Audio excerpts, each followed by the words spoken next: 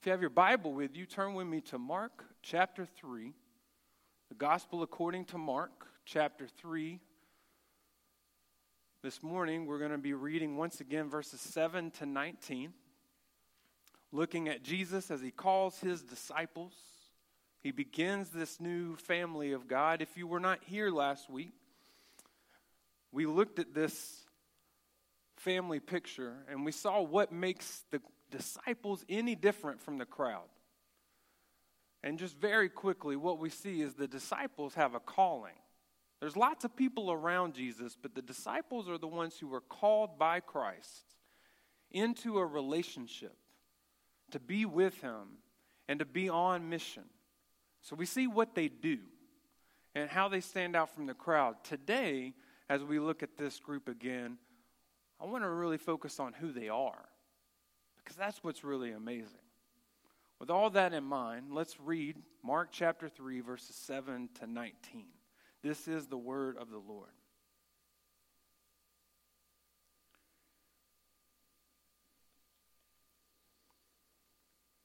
Jesus withdrew with his disciples to the sea, and a great crowd followed from Galilee and Judea, and Jerusalem and Idumea, and from beyond the Jordan, and from around Tyre and Sidon. When the great crowd heard all that he was doing, they came to him, and he told his disciples to have a boat ready for him because of the crowd, lest they crush him. For he had healed many, so that all who had diseases pressed around him to touch him. And whenever the unclean spirits saw him, they fell down before him and cried out, "You are the Son of God." And he strictly ordered them not to make him known. And he went up on the mountain and called to him those whom he desired, and they came to him. And he appointed 12, whom he also named apostles, so that they might be with him, and he might send them out to preach and have authority to cast out demons. He appointed the 12. Simon, to whom he gave the name Peter, James, the son of Zebedee, and John, the brother of James, to whom he gave the name Boanerges, that is, sons of thunder, Andrew and Philip and Bartholomew and Matthew and Thomas, and James, the son of Alphaeus, and Thaddeus, and Simon, the Canaanian, and Judas Iscariot, who betrayed him. Almost in every home, when you walk in, maybe above the fireplace or in the front entrance, you're going to see a family photo. Now, in these family photos, it's not reality. We have pictures of our families that are picture perfect, right? Everyone's smiling. Everyone likes each other. We're all close. Sometimes our clothes are matching, or we're at least in our best. We put the picture above the fireplace that we want people to see. We want people to look at and say, "Oh, what a beautiful family you have. That's such a sweet picture," right? Who puts up the worst picture of their family above the fireplace? The ones where the kids are pulling at each other's hair and pushing each other and calling each other's names, and everybody's hair is messed up if they got hair, Everyone just looks busted. Who puts that picture up in their house? And interestingly, in the book of Mark, as Mark shows us this new family of God, that's the kind of picture he puts up. One of the themes you see in the book of Mark is how messed up the disciples are. They're not the cute kids in the photo. They're the kids scrapping with each other that you can't keep quiet, telling them just to smile for the camera. What is going on? Well, what we're going to see as we look at these disciples more closely, brothers and sisters, is this. When you look at our family picture, Jesus gets all the credit. When you look at who we are as people and what we were like before Jesus brought us into the family, it is plain and obvious who gets the credit, who gets the praise. That's what Mark is driving at here in this section. And I want you to look at this family photo. I want you to look at it closely. I want you to see yourself in it. And as we look at this family photo, I want to show you 4 groups who appear in the picture. 4 groups in the family photo. The first one are the flawed leaders. Mark mentions them to us in verses 16 and 17. He appointed the 12, Simon, to whom he gave the name Peter, James, the son of Zebedee, and John, the brother of James, to whom he gave the name Boanerges, that is, sons of thunder. Nicknames, sometimes they make sense. And then sometimes the biggest guy in the room is named Tiny. And it just doesn't add up. That's what's going on with Peter. His nickname is the Rock. Based on what? One minute he's walking on water, the next he's sinking. One minute he's in the garden ready to fight, pulling out a sword. The very next minute he's by the fire ready to deny he even knows Jesus. This man is not the Rock. But his nickname shows us, friends, what Jesus is going to make, he's going to appoint Peter to be. Jesus is going to make him the Rock. Now, James and John's nickname, now that might be a closer match. That might make more sense. Their nickname is the Sons of Thunder, probably pointing to their loud, passionate, maybe even hot-tempered nature. Now, James was the first martyr of the church. John was the apostle of love. But what about early on? Luke 9:54 tells us that when a Samaritan village rejects Jesus, James and John say, Lord, do you want us to tell fire to come down from heaven and consume them? God, do you see these jerks? Let's just say a prayer real quick and be done with them. Later in the book of Mark, they pull Jesus aside. He's trying to teach them what being a disciple is like, how to be childlike, how to be selfless. And they ask Jesus, can we have the best seats in heaven, please? This is the Sons of Thunder. And so the three biggest names, Peter, James, and John, these are the top three draft picks of Jesus. The first names called. The best ones. What's Jesus doing? Why does he pick these guys to lead the way? He does it with intentionality because he knows when he changes the world with guys as flawed and jacked up as Peter, James, and John, he's the only one who's going to get praise. He's the only one who's going to get credit. As John MacArthur writes, the greatness of God's grace is seen in his choosing the undeserving to be his people and the unqualified to do his work. Do you ever feel like you're not good enough to be used by the Lord? Like maybe someone who's got more education, more qualifications, more skills, more traits, maybe they could be used by God to do something special, but you've got too many mistakes in your past, too many limitations to overcome. You're too small, you're too weak, you're not enough. Listen to what God says to Paul. In 2 Corinthians 12:9, my grace is sufficient for you, for my power is made perfect in weakness. Listen, brothers and sisters, and I'm talking to those who belong to the family of God. Part of repenting and believing is believing what God can do through you, is believing that God can use you. I don't know how many times I've heard from people who have been in the family of God for years say that I can't do this for the Lord because I'm not capable. Because I don't have this skill. I don't have this talent.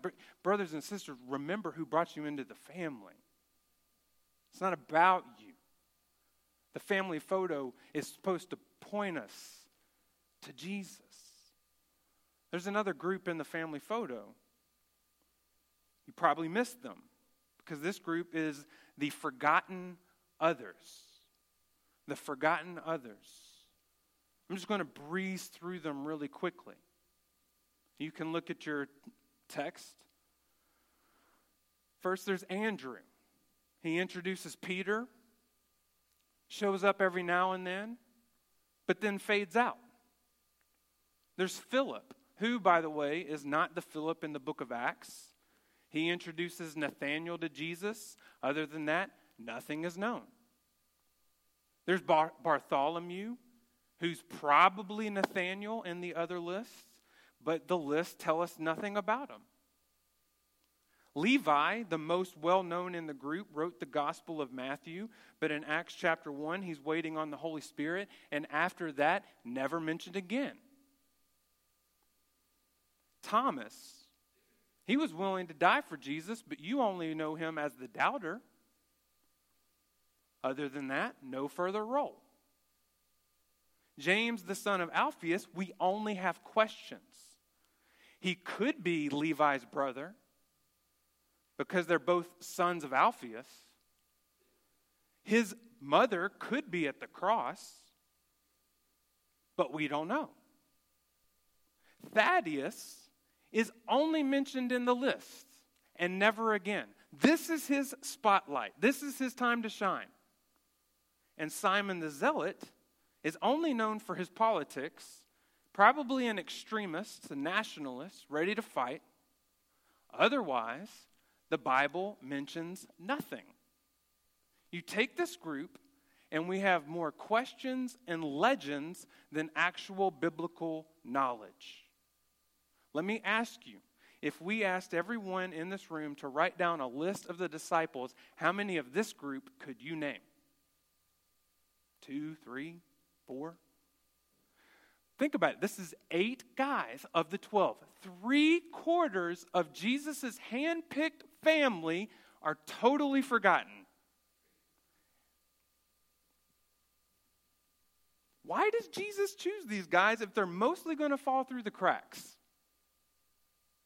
He's got everybody in Israel around him. He can pick anybody he wants, and 8 of the 12 people he picks are so normal, so mundane, so common that believers 2,000 years later who go to church every Sunday don't even know who they are. It's because, friends, Jesus knows there's only one name that needs to be remembered. There's only one name that's above every name. Jesus calls his disciples to die to self and live for his fame. Now, I just want you to think about that dynamic, and what does that say about our Christian culture that's so fascinated with celebrities and popularity? Why do we need another book from Tim Tebow or the Duck Dynasties of the world? Why is our Christian conferences jam-packed with the most famous preachers in America with the biggest churches in America? Why do we need the big name? It's because we think that that gives us some kind of credibility. The world's going to see that Tony Dungy's a believer and want to join in. Well, Kirk Cameron, my favorite sitcom star from the 80s, is a believer. I'm going to want to be a believer too. We think that this gives Christianity some kind of cachet with the crowd. But 1 Corinthians 1, verse 28, God chose what is low and despised in the world, even things that are not, to bring to nothing things that are. This celebrity culture, brothers and sisters, is counter-kingdom. When Jesus, think about this, when Jesus sends the disciples out, I've thought about this so much. When Jesus sends the disciples out to preach the gospel, think about this. That means most people who hear of the gospel of the kingdom, they don't hear Jesus preach. Most people don't even get to hear Peter, James, and John. Imagine being the guy in Israel who goes to the Christian revival in town and you only get to hear Thaddeus preach. I've been in churches and places where people get up in the middle of the service and leave the room because it's not the senior pastor preaching. Because we need the name. Can I give you some encouragement? You're not ready for this. I promise you that. 300 years from now, no one will remember your name. Your own family won't even know you existed. You won't even be a footnote on your family tree.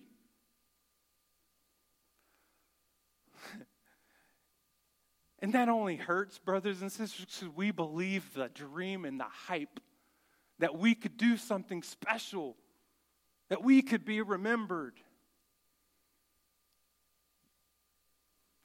Your worth is not in how many people know your name. Your worth is if you're known by Christ and if He remembers you. So, brothers and sisters, live to make Him famous. As some guy you don't remember once said, preach the gospel, die, and be forgotten. That's the call of the family of God. And so we see the flawed leaders, we see the forgotten others, and then there's the fallen one, Judas Iscariot, who betrayed him. Now, you remember this guy. You don't remember any of the good ones, most of them, but you remember this guy. His name is synonymous, even in our culture, in the world, with betrayal. Even Jesus' hand-picked group, his top 12 picks, deals with scandal and corruption. How could that happen? How can that be? Judas shows us, brothers and sisters, that God accomplishes His work and His purposes even through failure. Tragedy doesn't slow Him down. Mistakes don't get in His way. When Judas betrays Jesus in the garden, Satan thinks he's winning. Satan thinks he's stopping Jesus. But in reality, Judas is only doing what God wrote in the first place. Mark 14, verse 21, Jesus says, "For the Son of Man goes as it is written of him. But woe to that man by whom the Son of Man is betrayed. It would have been better for that man if he had not been born." It's interesting in that verse you see both that God is sovereign over what Judas does and Judas is held responsible for it. Acts chapter 1 verse 16, looking back on things, Peter says, "Brothers, the scriptures had to be fulfilled, which the Holy Spirit spoke beforehand by the mouth of David concerning Judas, who became a guide to those who arrested Jesus." Listen, our King holds all things together. He works all things according to the counsel of His will, and all things includes the worst things. And so bring that home. When corruption strikes the church, when scandal hits, when things fall apart, when we are betrayed, has the enemy really won? God, brothers and sisters, is still on the throne. Jesus Christ is still going to stand in victory on the final day. And so when brothers and sisters, when men and women who have walked with us fall away, when they go the way of Judas, it's an opportunity for us to remember, brothers and sisters, they were never the heroes of the story to begin with. Our family photo points to Christ. Our hope is in the King who never fails. Revelation 1:5, Jesus Christ is the faithful witness, the firstborn of the dead and the ruler of kings on earth. And until He fails you, and He cannot, He gets the credit. And so you look at this family photo, you see flawed, jacked up leaders. You see people who are so mundane, they're lost in history and forgotten. And you see a backstabber. And Jesus takes this group of people and forms the new family of God. That's the fourth group in this photo. This is the picture of the new family. The real importance in this list is not the names, but the number. Twice, we are told, he appointed the 12. Jesus took these flawed and made them 12. And that's important, it's significant. Even after Judas falls in Acts chapter 1, they have to appoint a new apostle because they must have 12. 11 will not work. They need 12. Why? 12 is not a significant number. There's only one place 12 shows up. It's the 12 tribes of Israel. The beginnings of the family of God in the Old Testament. And the reason they must have 12 is because what Jesus is doing here, he's sending a message. He's not calling any priest. He's not calling any scribes. He's not calling the traditional family of God. He's bringing this ragtag group of fallen, flawed men, and he's making the new family of God. This is the beginning of the new Israel, the new family. That's why in Luke chapter 22, verses 29 to 30, he tells this group of guys, I assigned you, as my Father assigned to me, a kingdom, that you may eat and drink at my table in my kingdom and sit on thrones judging the 12 tribes of Israel. And brothers, this is the good news of the gospel, because you and I never belonged. We were on the outside looking in, and Jesus, through these men, opens the doors wide to anyone who would believe, from any tribe, any language.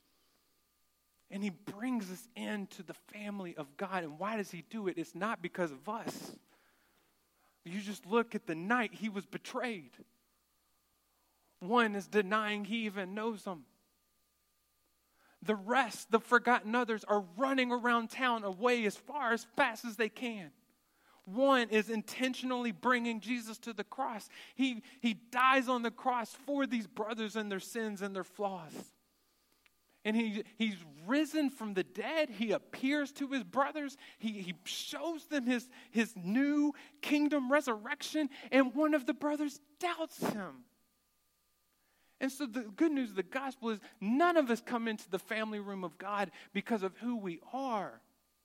But in spite of our flaws, in spite of our mistakes, in spite of our rebellion and our betrayal, Jesus died for us and rose again so that he could bring us into the family. Ephesians chapter 2, verse 18, Paul writes, for through him we both, Jews and Gentiles, have access in one spirit to the Father.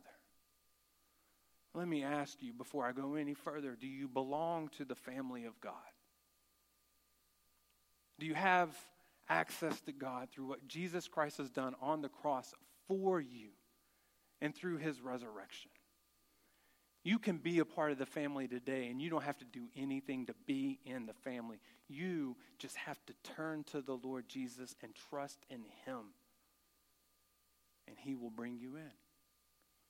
Come to the Lord Jesus today. Sit at his feet. Be a part of the family of God. But family, let me ask you, look at this family photo. What does it say? What does this group of 12 say to us? Well, in that passage in Ephesians that I just read, Paul talks about this family of God and what it's supposed to look like. Ephesians 2, verse 19 to 22, he says, so then, you are no longer strangers and aliens, but you are fellow citizens with the saints and members of the household of God, built on the foundation of the apostles, these guys, and the prophets, Christ Jesus himself being the cornerstone, in whom the whole structure, being joined together, grows into a holy temple in the Lord. In him you also are being built together into a dwelling place for God by the Spirit. Jesus, the cornerstone, makes us family.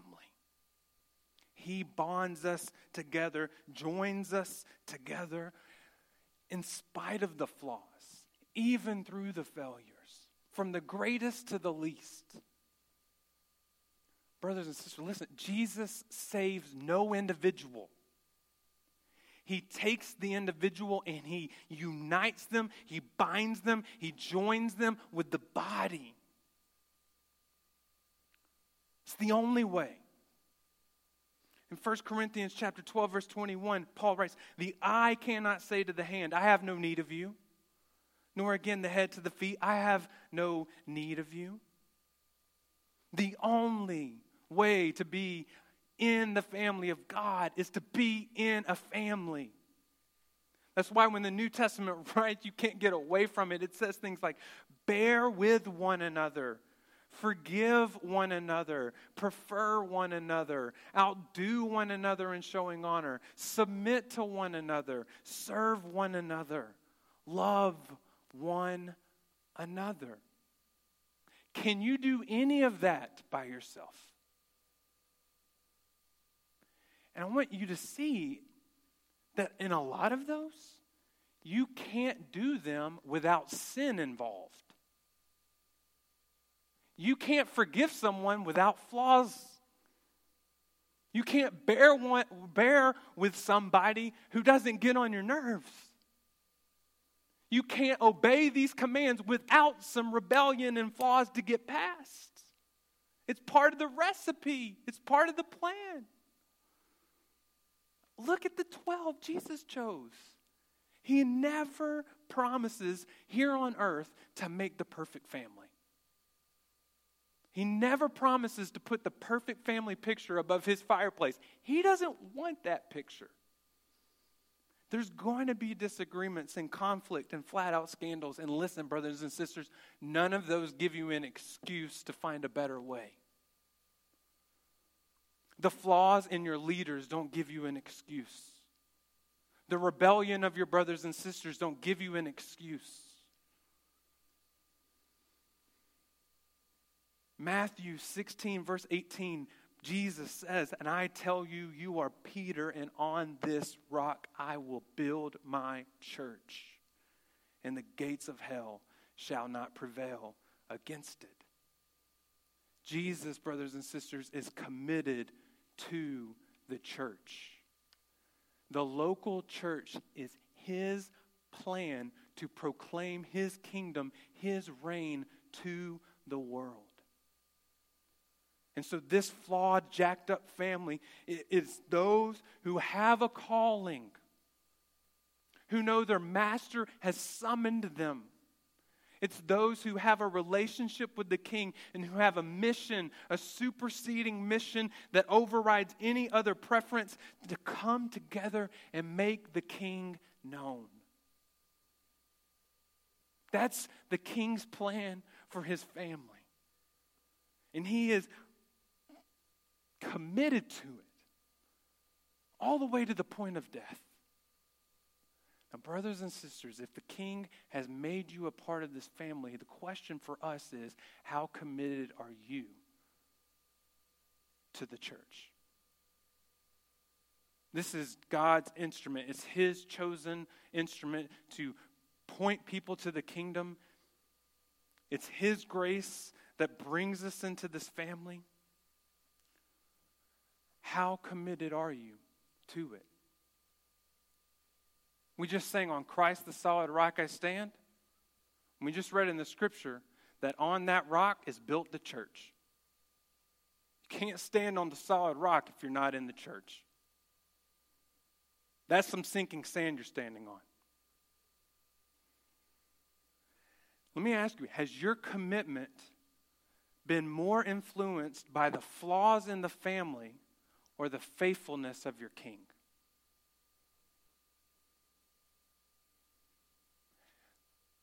You need to commit to the church the way Christ committed to you. Some of us, we are fine just visiting the living room and getting all the benefits of the family while refusing to be known as part of the family. Some of us are more than happy receiving what the church can give for decades, but won't sign the line. Won't commit to one another. I mean, it's ingrained in our culture. This isn't a place for mission. This isn't a place of calling. When we look for a church, how many of us are really just looking for a place I won't get hurt? A place where I agree with everything. A place maybe that's well known in the community that's going to give me some credibility. A place where the people are just like me. And how many of us look for a church where I have a sense that the Lord is calling me personally to commit and serve and give my life for the mission of God? And when we think about leaving a church, same question applies. Brothers and sisters, when the world sees that, they don't see the power of God. They see a mirror reflection of their own lives. Ephesians 3 verse 10, Paul calls the church the manifold wisdom of God. It's the picture of God's sovereign wisdom and plan to the world. This, like the Acts 2 picture we read, is the picture God wants to portray to the lost to show what his family can look like. When he brings Jew and Gentile together, the world needs to see a family of people who are as difficult and weak and flawed as Peter, James, and John. They need to see a picture of people who are as different as Levi the tax collector, as Simon the zealot. They need to see a church, a people, a family who are made up of as common and ordinary and forgettable people as Bartholomew and Thaddeus, but who are united by the Holy Spirit, serving one another, pushing the mission forward together, no matter what kind of personal struggles or problems come their way.